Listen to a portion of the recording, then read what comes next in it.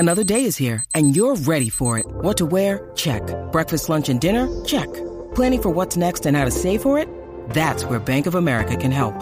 For your financial to-dos, Bank of America has experts ready to help get you closer to your goals. Get started at one of our local financial centers or 24/7 in our mobile banking app. Find a location near you at bankofamerica.com/talktous.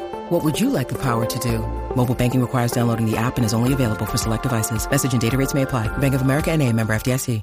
Hey, you've been mentioning a lot about wanting to do a movie night in your theater, and I think tonight's the perfect night for it. I even brought over a movie. I got it for my grandmother for Christmas, but we can watch it tonight. Wolf of Wall Street. Yeah. That movie has the F-bomb more than any other movie. Hold on. Wasn't expecting anyone. Hey, buddy, how you doing? Listen, sorry to bother you, but my car ran out of gas right in front of your house. There's a gas station about a mile and a half away. Could you give me a quick ride there? Holy crap! It's the dude from... Wait, are you? What are the? Are you the guy? Are you the Wolf? Are you Jordan? I am. Yes, I am. Dude, you were in We were just Watching my speaking about movie. you. There you go. Okay. Well, now Yeah, you sure. got it. Come in, Thanks, in, buddy. I come appreciate in. it. Come in. We're gladly. Well, I'll go ahead and get this. Serendipity. Yeah, load that up. Now we have to watch the movie. Let's. Brilliant. I do have one question, Zach. Why are you skipping? I'm excited. Zach's an when exciting Zach's man. excited, he skips. Okay.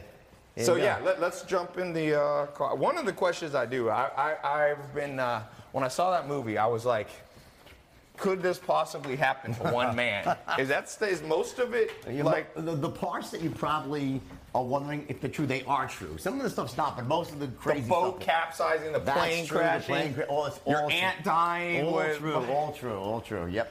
And look at Lamborghini.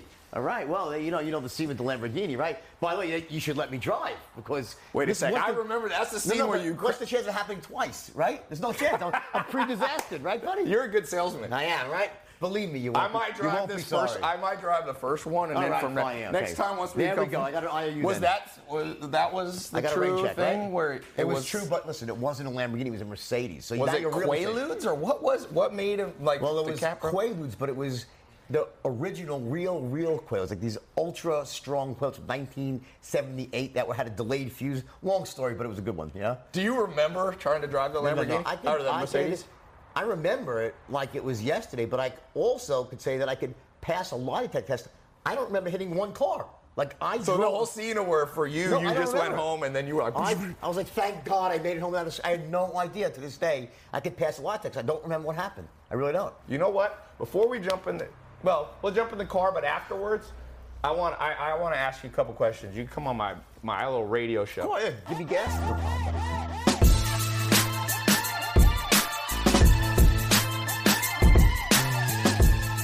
So in the movie, question for you. Did you help in terms of, were you on the set? Just at the end, because, listen, the movie, watching a movie film is kind of boring, actually. It's very slow. Right. It's like, it's watching paint dry. So, but at the end, I was there, and, but I worked really, really closely with Leo on the script and on the, really the dialogue. Because you wrote the book. Yeah. Well, I wrote the book. Terry Winter, a great writer, wrote the script, and I went and kind of rewrote the actual boardroom scenes with all the stock stuff. But Terry was amazing. Great job he did.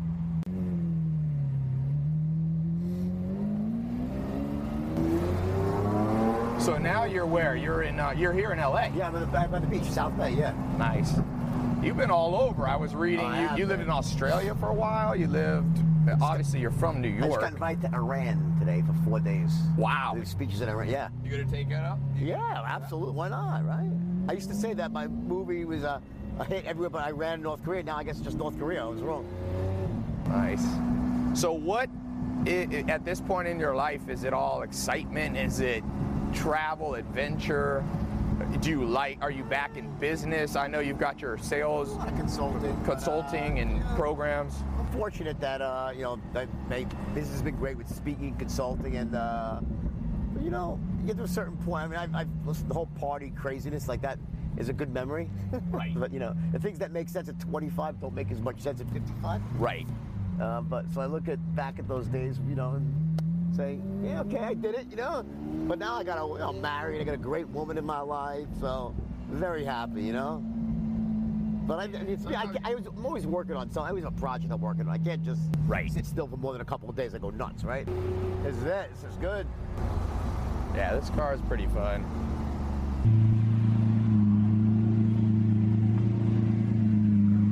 All right, that was a good drive. By the way, guess what is on the bookshelves here? Ah, there you go. This is a new one you wrote. It is, yeah. How many have you written? 3. 3. So at one point, you make $22 million in 3 hours on this IPO of Steve Madden's shoes. And then you need to open up a Swiss bank account to put all the money in.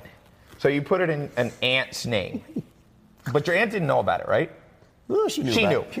But then you go on this boat and you get word that your aunt died? No. I got the timeline on? No, that's the movie. I mean, that's that's the movie. Okay. Now, all of those things happened, but didn't happen in that order. And the real version. Did the yacht capsize? Yes, the real version is much better. So in the movie, I'm on the yacht and I get news that my aunt died and I have to go back. They have to leave, right, and end up getting into the storm. That's not what happened. What happened was I had my yacht in Rome for a vacation. I was wanting to go to Sardinia, and I was addicted to Quaaludes in a big way, right? Cocaine, you name it, right? Every drug under the sun, right?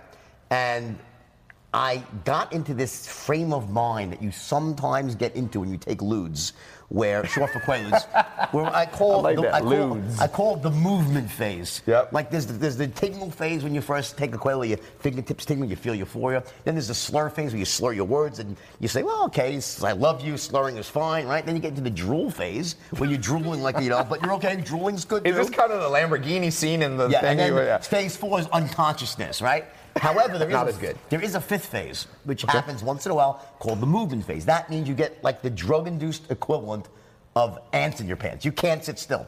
It just so happened that as I was heading down the hill to Porto Vallarta, where the yacht was, I found myself in the movement phase, and there were white caps in the harbor, and when we got to the boat, the captain says, we can't make the crossing because there's a storm. And I said, I have to cross or I will die. Because I could not sit still. And I convinced the captain, unfortunately using my powers of persuasion. So this is where persuasion did you wrong, right? Correct. And I convinced the captain to take the boat because I said, Captain Mark, if we sit here, I will die in this. So he says, all right, we'll break some plates. I said, will we make it? He goes, we'll make it, but it's going to be really bad. I said, let's do it. It seemed like a great adventure, right? So I went up to the top deck, took 4 more ludes, fell asleep, woke up, and I was in 50-foot waves, and the rest, as I say, is history. 50-foot waves? Unbelievable. It was just a freak storm kicked up in the Adriatic, and we ended up getting rescued by the Italian Navy SEALs, which was amazing. And then what happened was they took us to Sardinia. So wait, not to interrupt you, but were the Quaaludes strong enough that you were sleeping part of the time when there was 50-foot waves? No.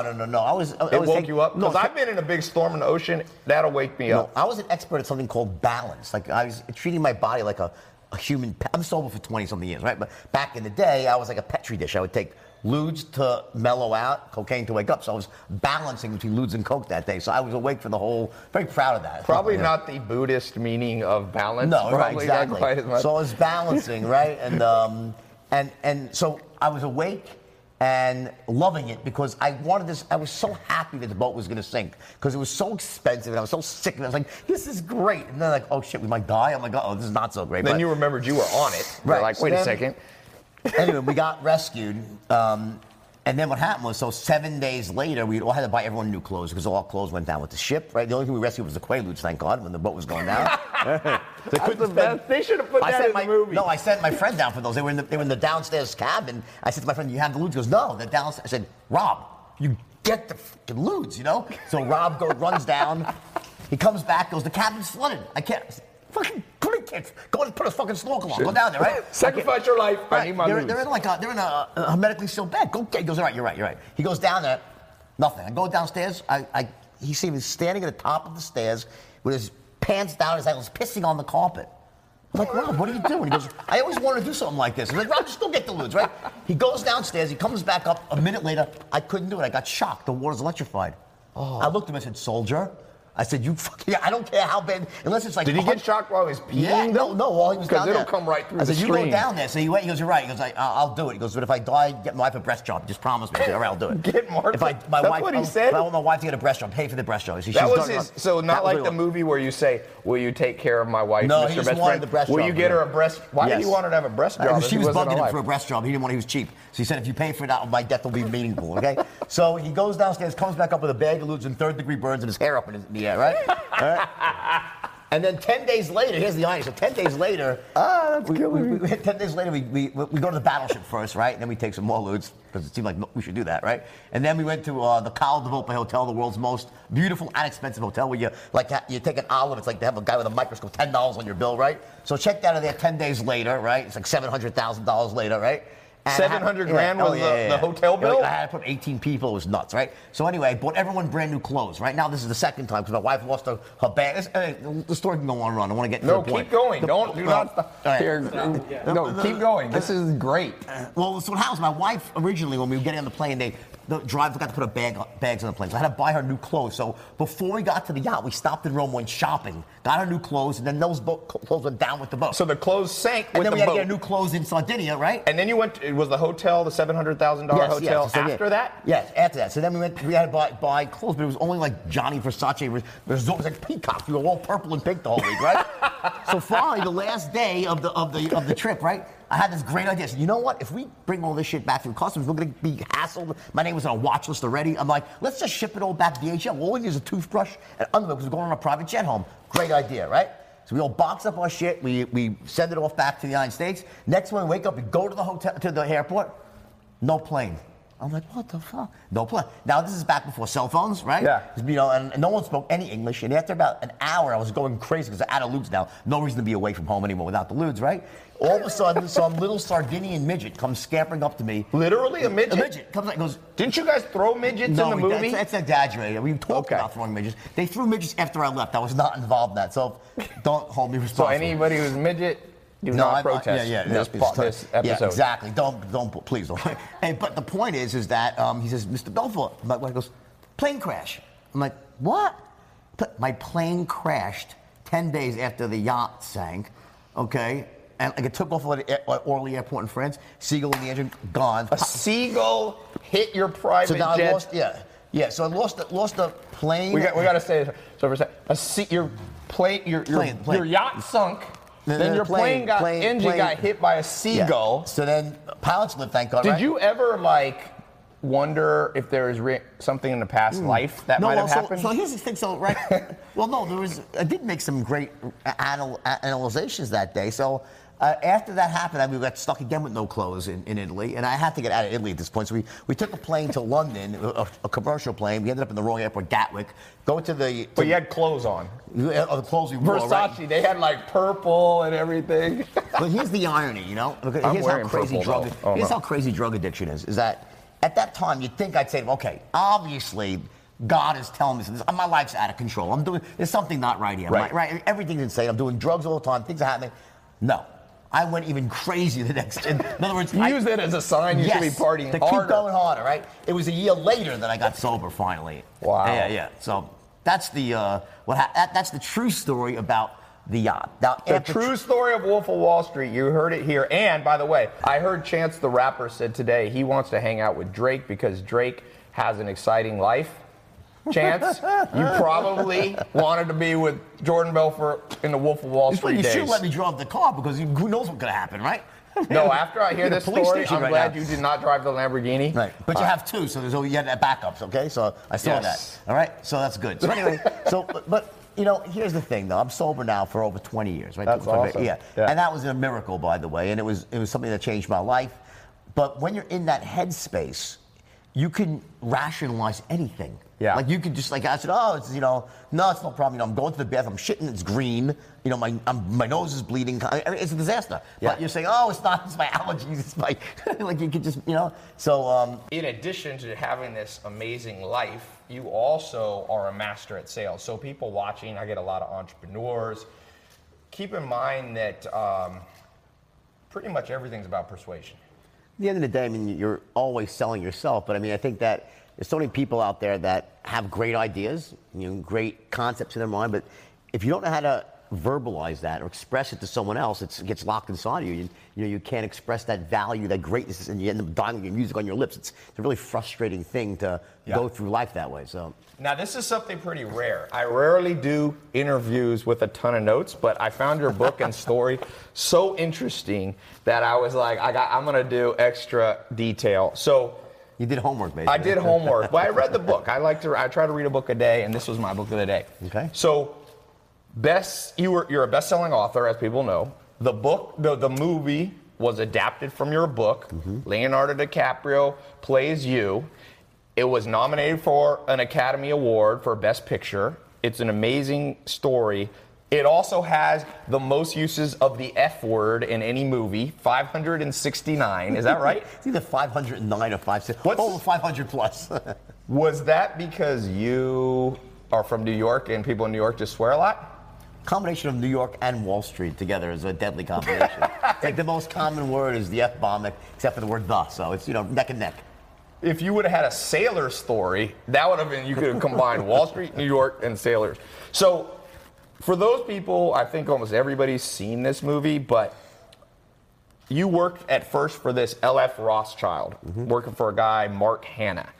And you got into the whole sex, drugs, and rock and roll world of Wall Street. Why'd you leave? Well, you see, the movie is a bit inaccurate in that sense that when I was at L.F. Rothschild, I was a trainee, right? Okay. And in the movie, it depicts me, being this sort of bright-eyed, bushy-tailed, ethical guy saying, "Can't we make our clients money too?" The first day, and then the next scene, I'm at a strip club snorting coke, right? That's not quite how that it sounds like Zach. Yeah, right. Where are you, Zach? That de-evolution of the human spirit took about probably 2.5, 3 years. So at the time, I was, a young, idealistic kid. I wanted to make a lot of money. I was married to my first wife. She was a great lady. But then my first day as an actual stockbroker was October 19th. 1987. Wow. Yep, the market crashed. Black Monday.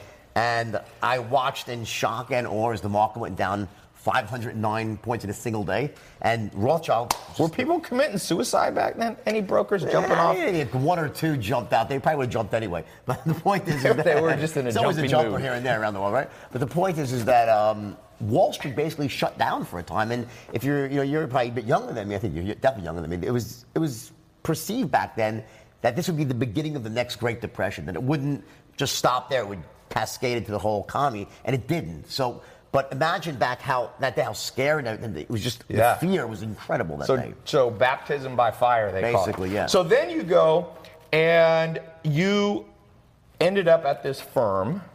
It was Oak. What was it? Stratton or something? Well, I went to a firm called the Investor Center, which is a penny stock firm, right? Okay. And that was where I, it was really the first time I ever sold stock, and I became the top broker the first day. I just broke all the records. Really? Then, the first day you broke all the records? The first day, yeah. So do you think you're a born salesman? Well, yeah, for sure I am. And there are people out there who are, born closers, born salesmen, far and few between. There are some.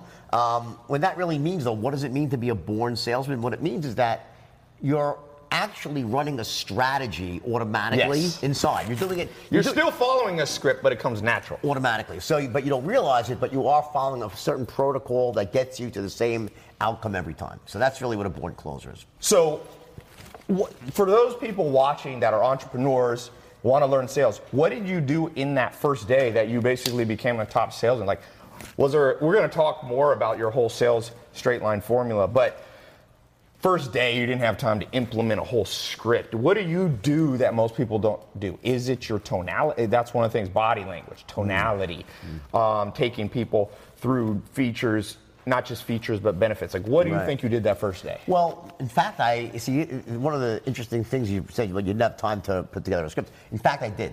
Oh, you did? Oh, yeah. On day one? I took 3 hours to write one. See, I would never, this is something interesting thing happened many years later, this is relevant, is that when I was tested by some psychologists about my ability to close, they put me through a whole battery of these weird tests, and one of them was a mock sale where I had to close someone in an investment type of situation. It was being filmed. Was it like sell me this pen kind of thing? It was they handed me some information on the dairy industry. And I had to then convince someone to open up an account at a firm to manage the money for the dairy industry, right? Okay. So they handed me about 10, 12 pages of information, right? And they said, take as much time as you want and, to study this and let's see you close this guy, right? So I start reading it, I'm reading, right? I start writing down my thoughts. About 30 minutes later, they knock on the door. I'm like, yeah. I said, do you need more time? I said, yeah, just give me another 30 minutes. I said, okay, no problem. 30 minutes goes by. They come back. I said, just give me another 20 minutes. They said, no problem. Take 20 more minutes. I said, give me 15 more minutes, right? Anyway, after about 2 hours, I said, I'm ready. And I had wrote myself a really, really, not an exact script, but pretty close to a really killer script with sort of, how I would actually engineer the sale from start to finish. You were selling penny stocks. No, this I'm talking now is recent, many years later. Recent, okay. But I want to tell you this because it's relevant. Now, this is I think 2010 that this happened, okay. right? With psychologists being filmed. Oh, okay, this is the later And they called in test, some guy who was an actor, and he was supposed to be the CEO of a dairy company, and I was supposed to close him. So we go through this whole thing, and I introduce myself, and we go through this back and forth, and they're filming the whole thing. And after about 15 minutes, the guy he's like, okay, fine, I'll open up an account, and he starts laughing his ass off. So I'm like, what's so funny?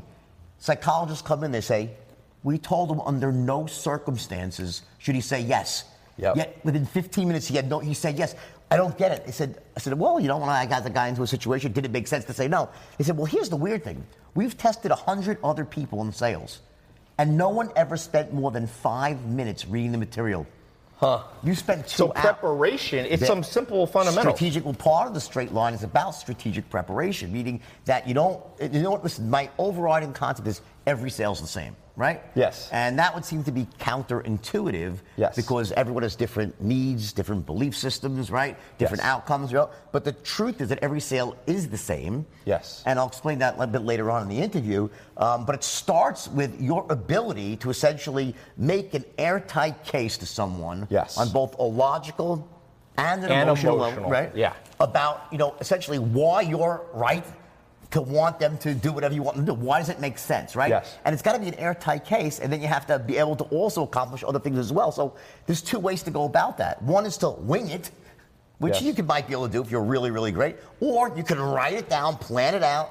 I mean, the second one is where you really start to bring your averages up tremendously. So I'm a big believer in strategic preparation. Yeah. So one of the things, I'm going to skip around. Sure. You brought this up. One of the things that you brought up, you bring up in the book. Where'd I put the book? For those of you watching, popping in live, this is his new book, Way of the Wolf. So you say basically there's the 3 10s. People need to be a 10 in 3 areas: on your product, right, on trusting you, and on trusting the company as a whole. And you talk about how most salespeople don't understand. You got to bring people to a 10 certainty that it's the best product for them, that it's the best company, and you're the best person to sell it. Well, again, imagine a continuum of certainty, like a 1 on this side, a 10 on this side, right? And 10 means absolute certainty, the best products in sliced bread. A 1 means they think it's the biggest piece of crap ever, right? Yeah. So obviously, you want your prospect to be at a 10 or as close to a 10 as possible when you ask for the order, right? Yeah. So most salesmen, even rookies, will intuitively know that. They'll say that makes sense, right? But what they don't realize, it's not enough. Yeah. You also have to get them trusting and connecting with you at that same high level of certainty, right? Yep. As close to a 10 as possible, right? Versus a 1 being they think that you're a thief. So sometimes they think it's a good product, but they don't like you, so they don't buy. People don't buy who they don't like or trust or connect with, right? And the third element is the company that stands behind the product. Yes. So those 3 elements have to line up in every sale, no matter what you're selling. It doesn't matter. Tangible products. You were selling dairy. Information, ideas, content. So if you were going to sell a pen, where's a pen? I meant to bring a fancy pen. Sell me this phone. So the famous line in the movie at the end, they actually bring you in with DiCaprio, is like, sell me this pen. Now, I'm going to get to that later, what the interesting answer your business partner gave you when you did it. But the idea is, this pen, they have to think is a 10. They have to like you as a sales guy, and in this case, they need to think BIC, the company, is a great company. That's your ideal kind of framework. Yeah. Basically, it is. But again, this particular exercise is really not about so much the 3 10s. It's really about what does a salesperson do when you say sell this, right? Well, the rookie salesman will say, this is the greatest pen in the world, this pen. They'll start trying to do some version of the 3 10s. Like, this is the best pen in the world. It writes upside down, never runs out of ink, best value, blah, blah, blah. So, talking a mile a minute, right? But the fact is that the only logical thing you could really say to someone before you sell a little pen is, first of all, are you in the market for a pen? Yes, qualified. What type of pens are you using in the pen? You have to start asking questions. And this is the big mistake that salespeople make. Because by gathering intelligence in the beginning, it allows you to identify their needs, their value systems, any pain they might be feeling about, a lack of not having something, right? And just as important is that it's through asking questions Yep. And using certain tonalities, and you mentioned tonality and body language, and just as important, even more important, how will you listen to the answers? Yeah. Do you listen like a robot without making a sound or moving a muscle? Or when someone answers you, do you say, yup, yup, Right. Now that, essentially active listening, this is how we really get into a tight rapport when it comes to sales. Yeah. So by asking these smart questions, and again, strategic preparation, you want to plan that out before. And I want to write down what are the questions I need to ask here, right? Yep. What's the best order to ask them in? Because there's certain rules for that, right? And what tonalities do I want to use when I ask those questions? I could say, so what's your biggest problem right now? And they'll be okay. Well, what's your biggest problem? And you'll hate me. Right. So there's a tonality. Yeah, you talk about that later in the book. You talk about Bill, the charisma comes from a tonality that says, 1, I care about you. 2, I understand you. Rapport, and 3, I feel your pain. Yeah, exactly. You're talking about how Bill Clinton was great at that. People felt like, oh man, this guy gets me. I read, tell me what you think of this. I read a story about research on dating. So they put basically hidden cameras on people going on first-time Tinder dates or whatever. Scary Match.com proposition. dates. Scary proposition. But what they found was, as you would kind of expect, guys who ask dumb questions, don't pay attention to the answers, just kind of so how many kids do you want to have? Like that, they fail. And also guys who don't have the right rhythm, right, which you're calling rapport, sure, like who either talk too much or don't talk at all. Well, look at it this way. There are certain commonalities to all human beings, right? When it comes to rapport, getting into rapport, both in a business setting and in a personal setting, but it really boils down to 2 things. Number 1, that you care. Yes. That in business, you're not just there to make a sale to earn a commission. You actually care about the person and you want to get the outcome they're looking for. That's number 1. And number 2 is that I'm just like you. And not like everything you like, I like. That's disingenuous bullshit, right? Yeah. Like, you see a fish in the wall. Oh my God, you like the fish island. You start bullshitting about it. Yeah. That's like not, Michael Scott in The Office. That's ridiculous, like right? I'm talking about something very different. I'm talking about that you speak at the same general pace they do. Yep. That when they answer a question like, yup, got, ooh, the interest that you see, yup, I get it, we're on the same page. Yeah. And it's almost below the surface, because here's the thing. Imagine, you just meet a salesman, you're a prospect, right? And the salesman looks at you and says, I really care about you. And you'll say, what the bullshit you care? You want to make it, the word, see, in the beginning, there's no words you can say to say, I care about you.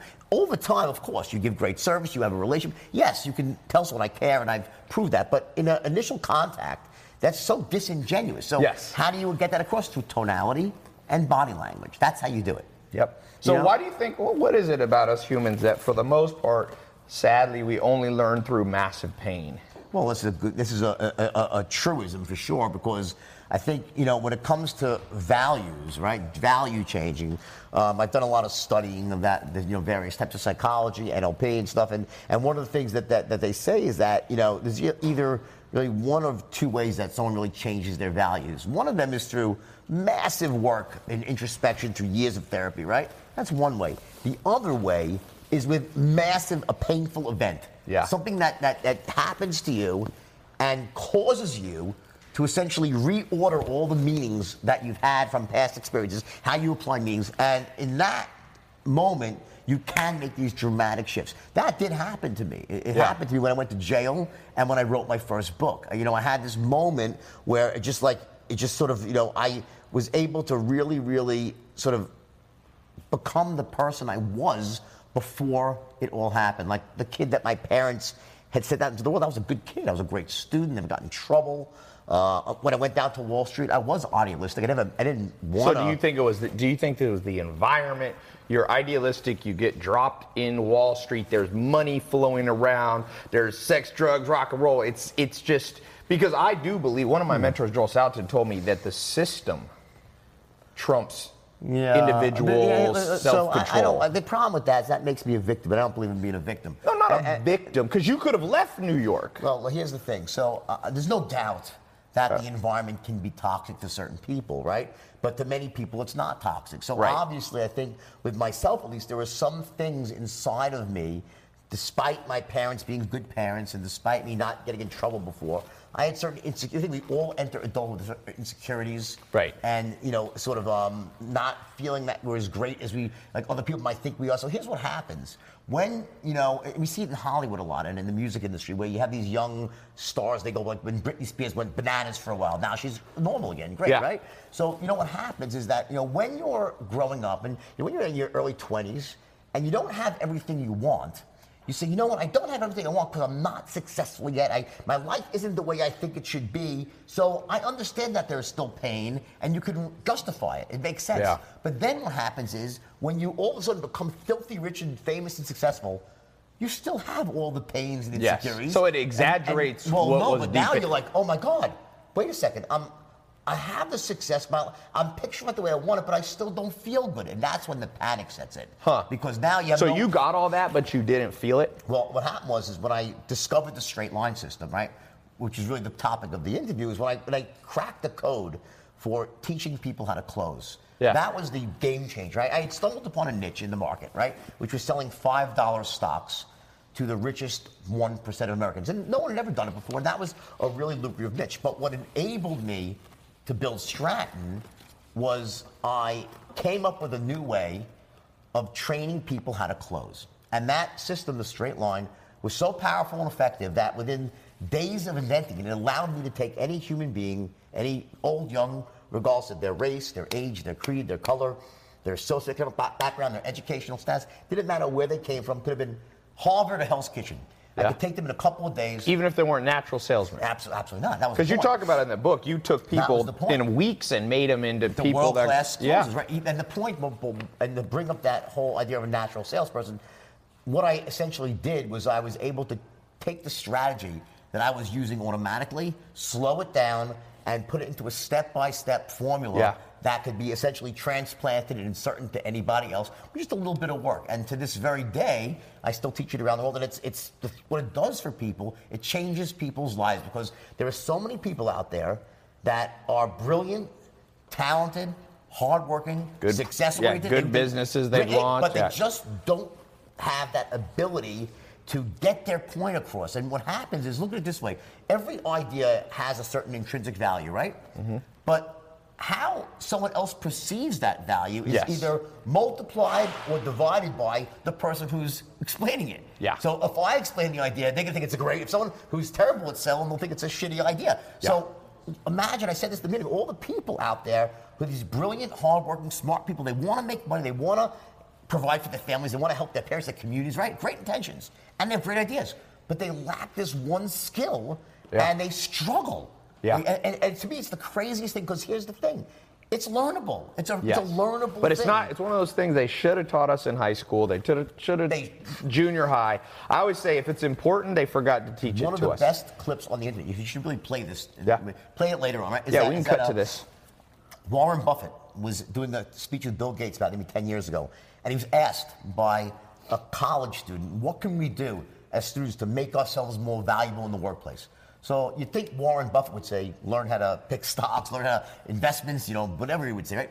Not what he says. He says, go out and take a course in sales and communication. Yeah, he did. Dale Carnegie changed his life. There you go. And that was the point. Because he took that. He says, I took Dale Carnegie, changed without that. You know what he'd be without that course? Yeah. He'd be the richest money manager in Omaha, Nebraska that no one ever heard of. Yeah, and he met his wife that way. The love of his life. Because without the ability to influence and persuade, you can't put yourself out there into the world and be known for what you really are. Yeah. And we're going to put a link, by the way, TaiLopez.com/wolf.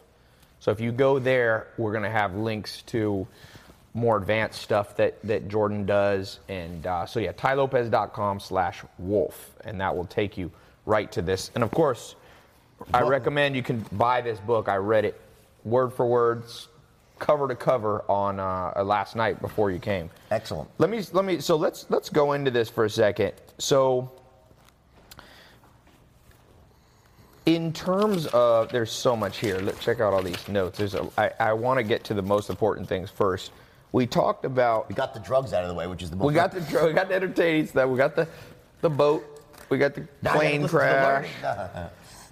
I like this thing that you say, like human communication is 45% tone of voice, 45% body language, and only 10% words. Yeah. And what you said is, people are kind of logical but very emotional. The tone of voice and the way that you look in terms of body language, that's 90%. That appeals to the emotional side of the brain. And then you need to have good words that are logical. So what's a practical body? Because people love body language conversations. Well, let me just back up for 1 second here. In terms of this idea of 45, 45, 10, right? That's been around for many years, many different studies about that. But here's the thing that you need to really understand. It's important, is that I'm not saying that the words don't matter. They only matter 10%. In fact, the words matter 100%. When you're speaking. Yes. But the thing is, you're communicating often without speaking. Yes. That's the point. So it's not like words don't really matter. The words matter. Because, you say the wrong words, then you're perceived as an asshole, it's done, right? Yeah. So the idea that body language is so powerful, what happens is body language has a way of essentially slipping through the radar of the conscious mind and going right to the unconscious mind and creating a gut reaction. Yeah. That, something just must be there. It must be good. That person must be an expert. I want to speak to that person. Or it might be bad. Or the opposite. Or I don't trust. You were talking about keeping your simple one, keeping too closed. Right. Hurts sales. Yes. Or can hurt sales. Or they could just be cold, right? So seriously, because you don't know. So the point is that but if you're the person doing the sales, I wouldn't be sitting here like this. Yeah, you probably wouldn't be here. But people do that sometimes. Yeah, that's a very aggressive. It's also an aggressive, sort of angry pose to be as a salesman. And resting bitch face. You hear that at RBF. I know. Where sometimes pretty women, not pretty women. I guess men maybe do it too. It's RAF, resting asshole face. That's what guys have. Is that what it is? Yeah, resting asshole face. So Raf and Rebuff. Yeah, exactly. And so where people sit there and you see it at a club. I've seen it. And then you go up and talk to the person, and they're like, terrible affliction, resting bitch face for a girl. Because imagine a girl, right? And she's sitting there, and she's sweet as sugar. She just has great things to tell you. And you look and she goes, that girl must hate my gut. Look how angry. Yeah. It's a very terrible thing. So, by the way, here's the thing.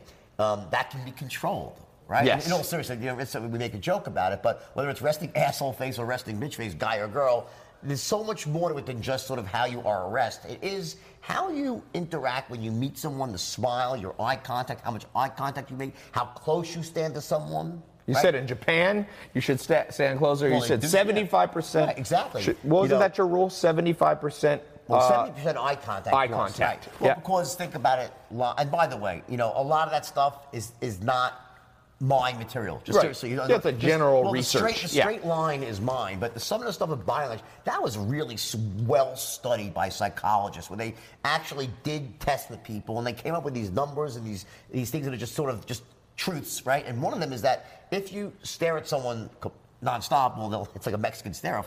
Like, what is wrong with this person, right? And you feel that you say to yourself, what's wrong with this person? Versus if someone doesn't make eye contact with you, right? Now, I remember, I'll give you an example. My son, Carter, right? He had a friend going up this kid. I won't mention his name, Lucas. But the point is, we won't mention Lucas's name. But Lucas was a nice kid, right? But Lucas would never make eye contact. He'd come to me, he's like 10 years old. Hi, Mr. O. I'm like, hi, Lucas. I'm like, I want to trick that. He'd look away. And we never. And I just didn't trust the kid, right? Yeah. Why? Just because of no reason. He could have just been shy. He's a nice kid. I'm sure he pretty glad of it. But the point is, this ability to come off in a way that someone says, you know what, in sales, get to sales, what you really are trying to accomplish is that when the person makes that first instant perception about you, they should be thinking that, number one, you're a person worth listening to. Yep.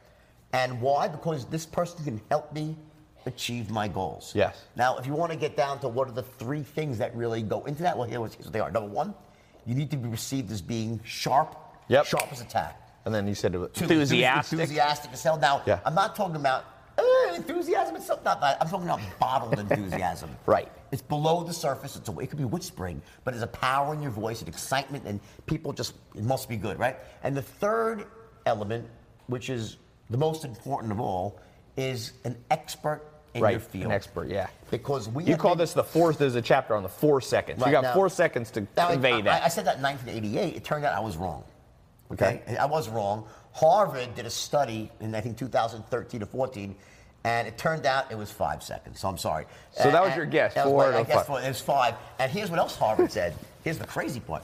If you make a bad first impression, it takes you 7 subsequent meetings to change someone's impression. Now, I don't know about you, but I never get 7 shots. Yeah. If you don't make a good first impression, you're done. So you got to really focus on that. So those first 4 or 5 seconds, you basically got to come off as enthusiastic. You got to come off as an expert. Correct. And you have, what was the first one? Sharp as a tack. Sharp. That's right, yeah. Now, look at it this way. So how do you do that? Think about it. Well, is it the words that you say? I mean, the words don't exist. I mean, Yes. what would you say? Listen, hey, listen, Ty, I'm sharp as a tack. I'm an expert. You say, what the fuck is wrong with you? You can't, the words don't exist for that, right?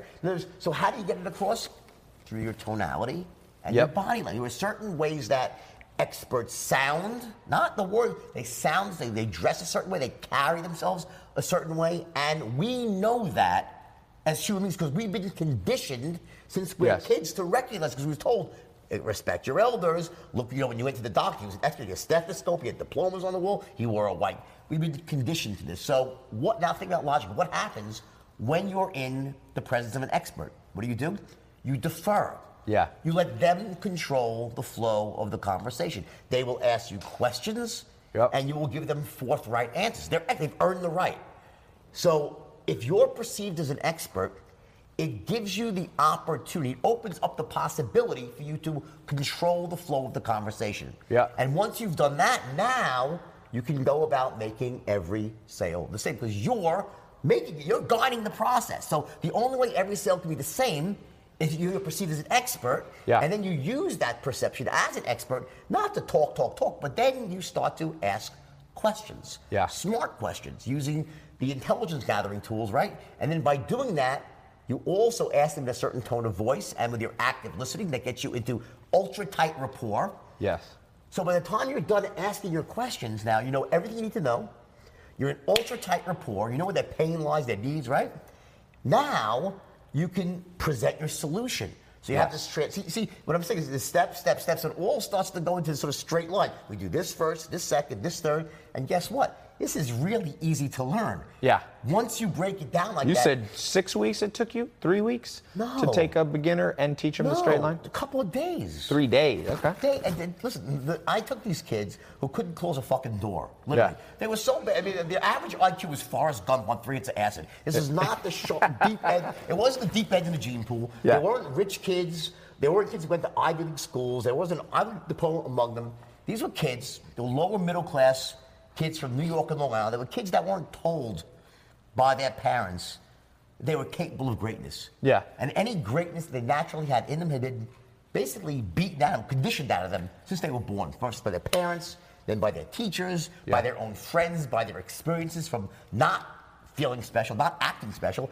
By the time they entered my boardroom at 19 years old, 20, they'd been conditioned to survive, not thrive. Yep. Once you're in that spot, what happens is that you have these beliefs that are supported by it. You end up start off as this perfect individual day one. You're 20 years old, you're like already crammed down with all these limiting beliefs and stuff. So they came to my boardroom, and by teaching them the straight line, it reordered all their beliefs because I gave them a skill set that changed them who they were. It made them more effective. Yeah. So it can't just be I'm going to act effective. No, you have to actually be effective. So the beauty of the straight line system is that it's a skill set. It does change how you can communicate. It makes you a very powerful communicator. It allows you to get the result that you want. So when you start getting the results you want, what happens? It starts to reinforce better. You become more confident. Yes, and then that feeds on itself. Where does confidence fit in? You talk about being sharp and enthusiastic and perceived as an expert. Is confidence kind of part of, would you consider that part of the enthusiasm and the sharp? No. Confidence is an entirely different thing. So confidence there's 2 phases of confidence, right? It starts off with acting as if. No one starts off confident. I don't care who you are, okay? The first day, when you trust, you're not going to be confident. You're not going to be an expert really, right? But you need to act as if. I would tell my guys, my kids back then, act as if you're a wealthy man, rich already, and you'll become rich. Yep. Act as if you have the answers, and the answers will come to you. Act as if you have confidence, and people will have confidence in you. I said, act as if. Now, do you think people can become delusional that way? Here's the point. Now, that can be, and you see it as delusion, when someone doesn't do the work to become the expert. Right. So there has to be coupled with the fact that I'm actually working and I'm on the hyper fast track to become an expert, to learn special skills, and then you're actually walking your talk. Yeah. And then it works. So you have to act as if until it becomes the truth, and then you're acting as things really are. But you have to always act that way. So you think so? So basically, some people don't do the first part, which is get that initial catalyst, that initial boost to say, you know what, I'm not rich yet, but I'm going to dress like I'm rich, I'm going to talk like I'm rich, I'm going to get up and work like I'm rich. Here's an honest question, right? You're an online, personality, right? You have a huge business, huge following. Let me ask you this. Truthfully, let's say that I stripped every dollar you had and changed your face, no one knew your name, and you were to start right now. Could you build it all back up again? I think so. Of course you could. You know why you could? Because you're still you. You have the skill sets, the talent, okay? So when you take away everything from somebody, they're still that same person. Yes. Now, that's why when a rich person takes a tumble, they'll typically come back, right? Yeah. Unless they hit the lottery, right? Yeah. Or they were a member of the Lucky Sperm Club, right? Maybe they just inherited it from their parents, right? But for the people that worked their way up and made their money, they'll earn it back. When you have special skills, right? That is what, and you have the vision for the future, you want to take action, right? That's what it takes. It's about special skills. People don't realize how much of success is not an accident. It's about people that have these extraordinary skills and they take action. Yeah. So I'm a big believer in learning skills. Like you read my first book, right? Yes. Well, when I first tried to write, I was a terrible writer. I taught myself to write by... Wolf of Wall Street was your first book? Yes. I never wrote before. When I first tried to write, I was a terrible writer. How many copies have sold? Millions of copies, right? Wow. So how did I write Wolf of Wall Street myself without a ghostwriter? I picked up a book called Bonfire of the Vanities and started reading it. Tom Wolfe, I'm sure you've read it, right? Yeah. And as soon as I started reading it, I'm like, oh my God, this guy's the best writer in the world. I want to write like that. And I used his book like a textbook. I took out my highlighter and I broke down his strategy for writing and I practiced before I wrote the book. I said, let me first teach myself the skill to write like Tom Wolfe. And that's what I did. I spent about 6 or 7 months with 18 hours a day studying. Really? Oh, yes. To the point I could recite the whole book verbatim. Okay? Seriously. So the point is that I learned how to introduce characters. It's almost like it was a mentor. The book was your mentor. And my model. Yeah. And then I wrapped it up with Hunter S. Thompson because I figured it made sense because of the drug use, right? So but I used those. And then when I was reviewing the New York Times, they said the book sounds like Hunter S. Thompson and Tom Wolfe. So it was amazing, right? That I accomplished my mission and turned myself into a writer. But here's my point. So you basically reverse engineer. You see, I interviewed Kobe Bryant, did a little interview, and he said you got to go to where great people who have created greatness before and reverse engineer it. Look at it this way. I couldn't have done it without that skill. Yeah. If you want to go out there and succeed in the online world, you need to have certain knowledge and skills. One of them is going to be the power of persuasion and influence. It's a uniform skill in everything that you do. Whether you're a Bill Gates who convinced IBM to give you the rights to supply before you even owned it and convince someone else to sell it, right? Yes. Whether you're a Steve Jobs, goes without saying, right? It's this ability could be just to sell your vision for the future. Yeah. To sell people, employees to come work for you. To sell venture capitalists on giving you money. To sell your friend's dad, a regular entrepreneur, to get someone to invest in you. That's persuasion. Yeah. It's a linchpin skill to success. And that's why Warren Buffett said, if you want to succeed, you better learn how to persuade and communicate. 80% of billionaires is a good book. Just did research on billionaires, and it basically said 80% of billionaires, before they got to their final company, they were learning sales first. They were Ray Kroc started McDonald's. He was a traveling milkshake salesman. Great movie. You see the movie? Yeah, they do. That's a great movie. Michael Keaton. It just goes, and the commonalities there was great salesperson, vision for the future. Yep.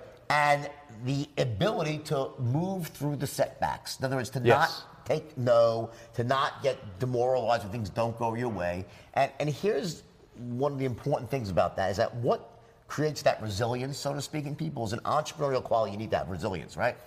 Well, a lot of it has to do with a fundamental belief that I myself am capable of achieving success.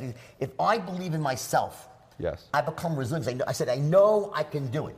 What happens with most people is when they really get honest with their heart of hearts, they say, I don't really think I got what it takes to be successful. I don't really feel like I'm that sort of. I can't see myself being rich, and because of that. Yeah, that is for sure the number. Well, the average person watching is like, I get it, but I don't think I can do it. What's your answer to them? My answer is that, you know why?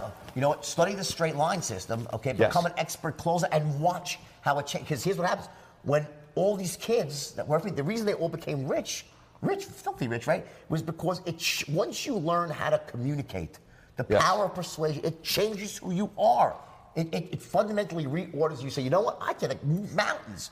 I'm not the guy who failed before. I'm not the girl who was you know, sort of wanted to play a backseat and not put myself out there. I feel comfortable putting myself in that. It changes everything. Yeah. And without the skill, what happens? People end up living a smaller life. Yes. And they don't ever get to that level where they're really firing on all cylinders and getting to enjoy the beauty of what life can be. What percentage of potential do you think most people live up to? That aren't trained, that don't build skills, that go through the conventional school system, that have a job that they don't really like. Like what? Probably 3%, 2% of people live up to their potential. And those, or less. The other let's say 95%, they're here.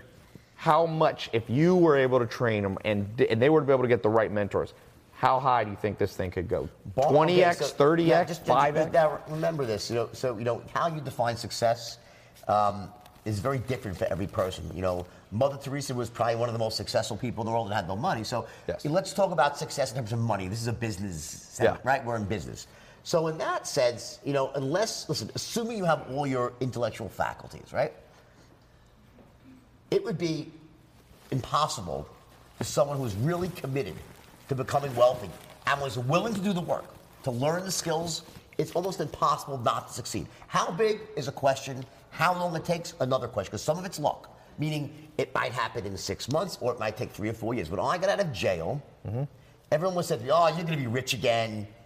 And I was like, yes, that's true, but it might take me 5 years. Yeah. Because I'm not cutting any corners this time. I'm not going to sacrifice my ethics. Yeah. I'm going to do it right. I'm going to do it every step by step. How did that feel? You step out of jail. You had seen it all. You had yachts. You had private jets. You didn't even care if your yacht, you had so much money, you didn't care if the yacht went down. How does it feel because a lot of people watching, you have to start over. So you walk out of jail. What's the feeling emotionally? Are you a little scared, completely confident? What's the state of mind?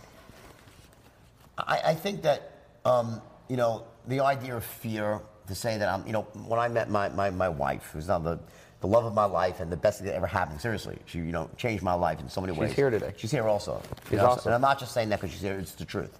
And one of the things she said to me when she first met me, she was like, can't believe you're like fearless. And I said, no, I'm scared shit. I'm just not letting it stop me.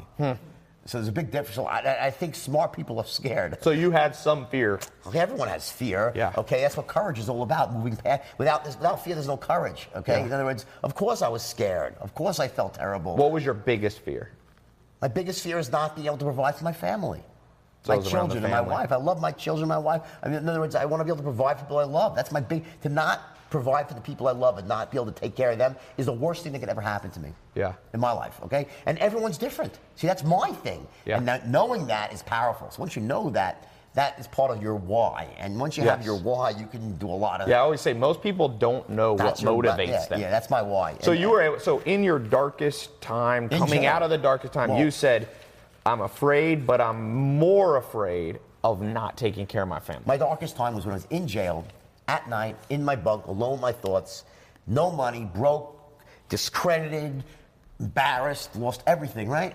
And and people say, how'd you learn how to write, come out of jail? And I said, you know how I did it? When I closed my eyes at night, I'd see the faces of my 2 children. And I said, I have to make it right for them. I have to come back from this.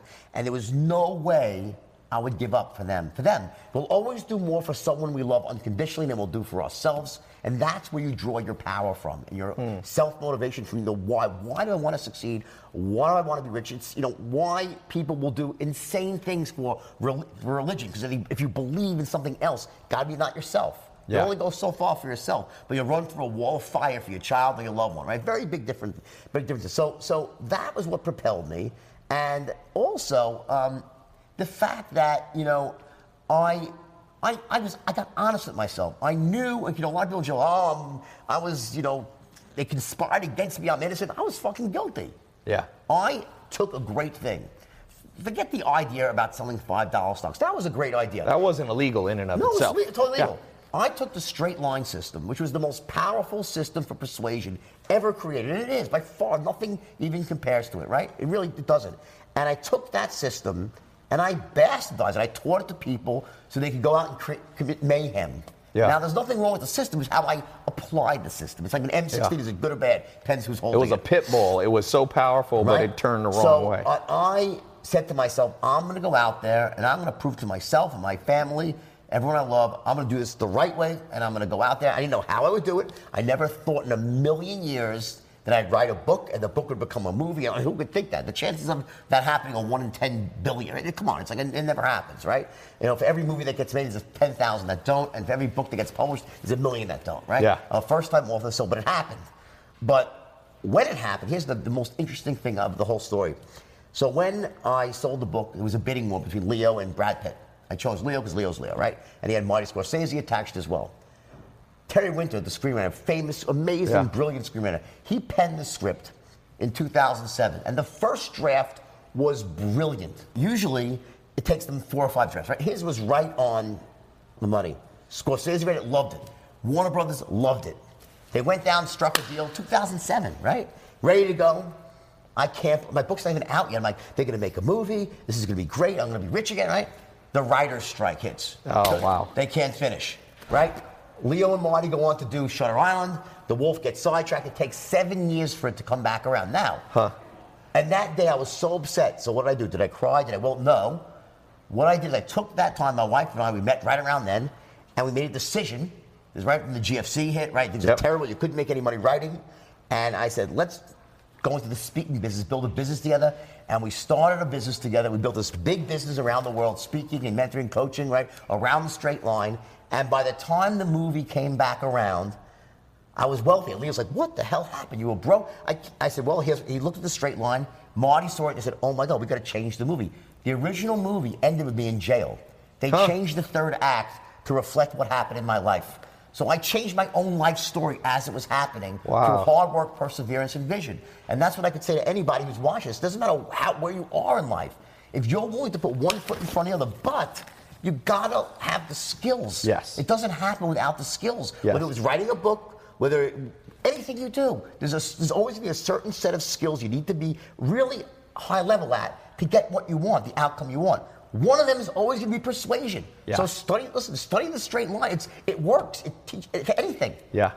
So for all of you listening, watching, TaiLopez.com/wolf is going to take you where you need to go to get the straight line system. Also, as we wrap up, I just want to remind you, Way of the Wolf, Jordan Belfort, is his 3rd book. I read it.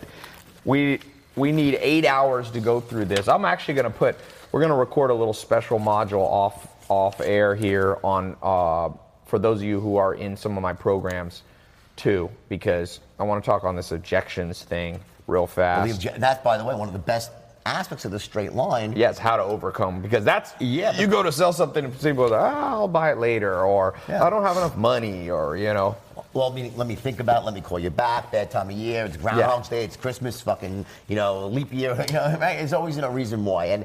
And the thing is that what trips up most salespeople is that they don't really understand what objections are. Right. People say there's stalls. Okay, fair enough, right? The smoke screens. Well, for what? What is it really a stall? Here's the truth. What objections really are. Objections are smoke screens for uncertainty. Yes. When someone, remember those 310s? Yep. They must love the product. Yep. They must trust and connect with you, and they must trust and connect with the company. Well, guess what? When you ask for the order for the first time, let's say they don't really trust you. Yep. What do they say? Sorry, Ty, I don't trust you. That's very rude. They'll say, hey, sounds good, Ty, let me think about it. Yes. See, they don't tell it. It would be nice. It would be a great world if your prospect said, listen, Ty, I don't trust you. I'm not going to discharge. I'm like in the middle with you. Your product seems good, but I'm like a 7 on the certainty scale. And the company, I'm at a 4. So make me more certain. Right. People aren't even that logical. They're just going from the gut. They don't realize it. It's all bubbling below the surface, and they want to be. So it's a circuit breaker to say, you know what? It's a polite way. Let me just say, let me end this call now. Say, it sounds good, Tom. Let me think about it. Yeah. Now the salesman, the novice will say, oh, I better be nice now because this way I can get a call back and hopefully close them later on. When the fact is, they're just not certain. So how do you handle objections? Well, first of all... Wait, I want you to hold this, because we're going to record we're going to stop the live camera. All of you who want to hear this, go to tailopez.com/wolf. We're going to have the links to get the straight line system, to get the video we're going to do a little module on objections, and it will have a link to Jordan Belfort's book. So this public interview... I know you got a lot of value. But I want to give you guys people special on the straight line system. We'll give them a big discount. Yeah, we'll put a discount link on tailopez.com/wolf. But I'm gonna tell you, this is one of my favorite interviews. Me too. This was good.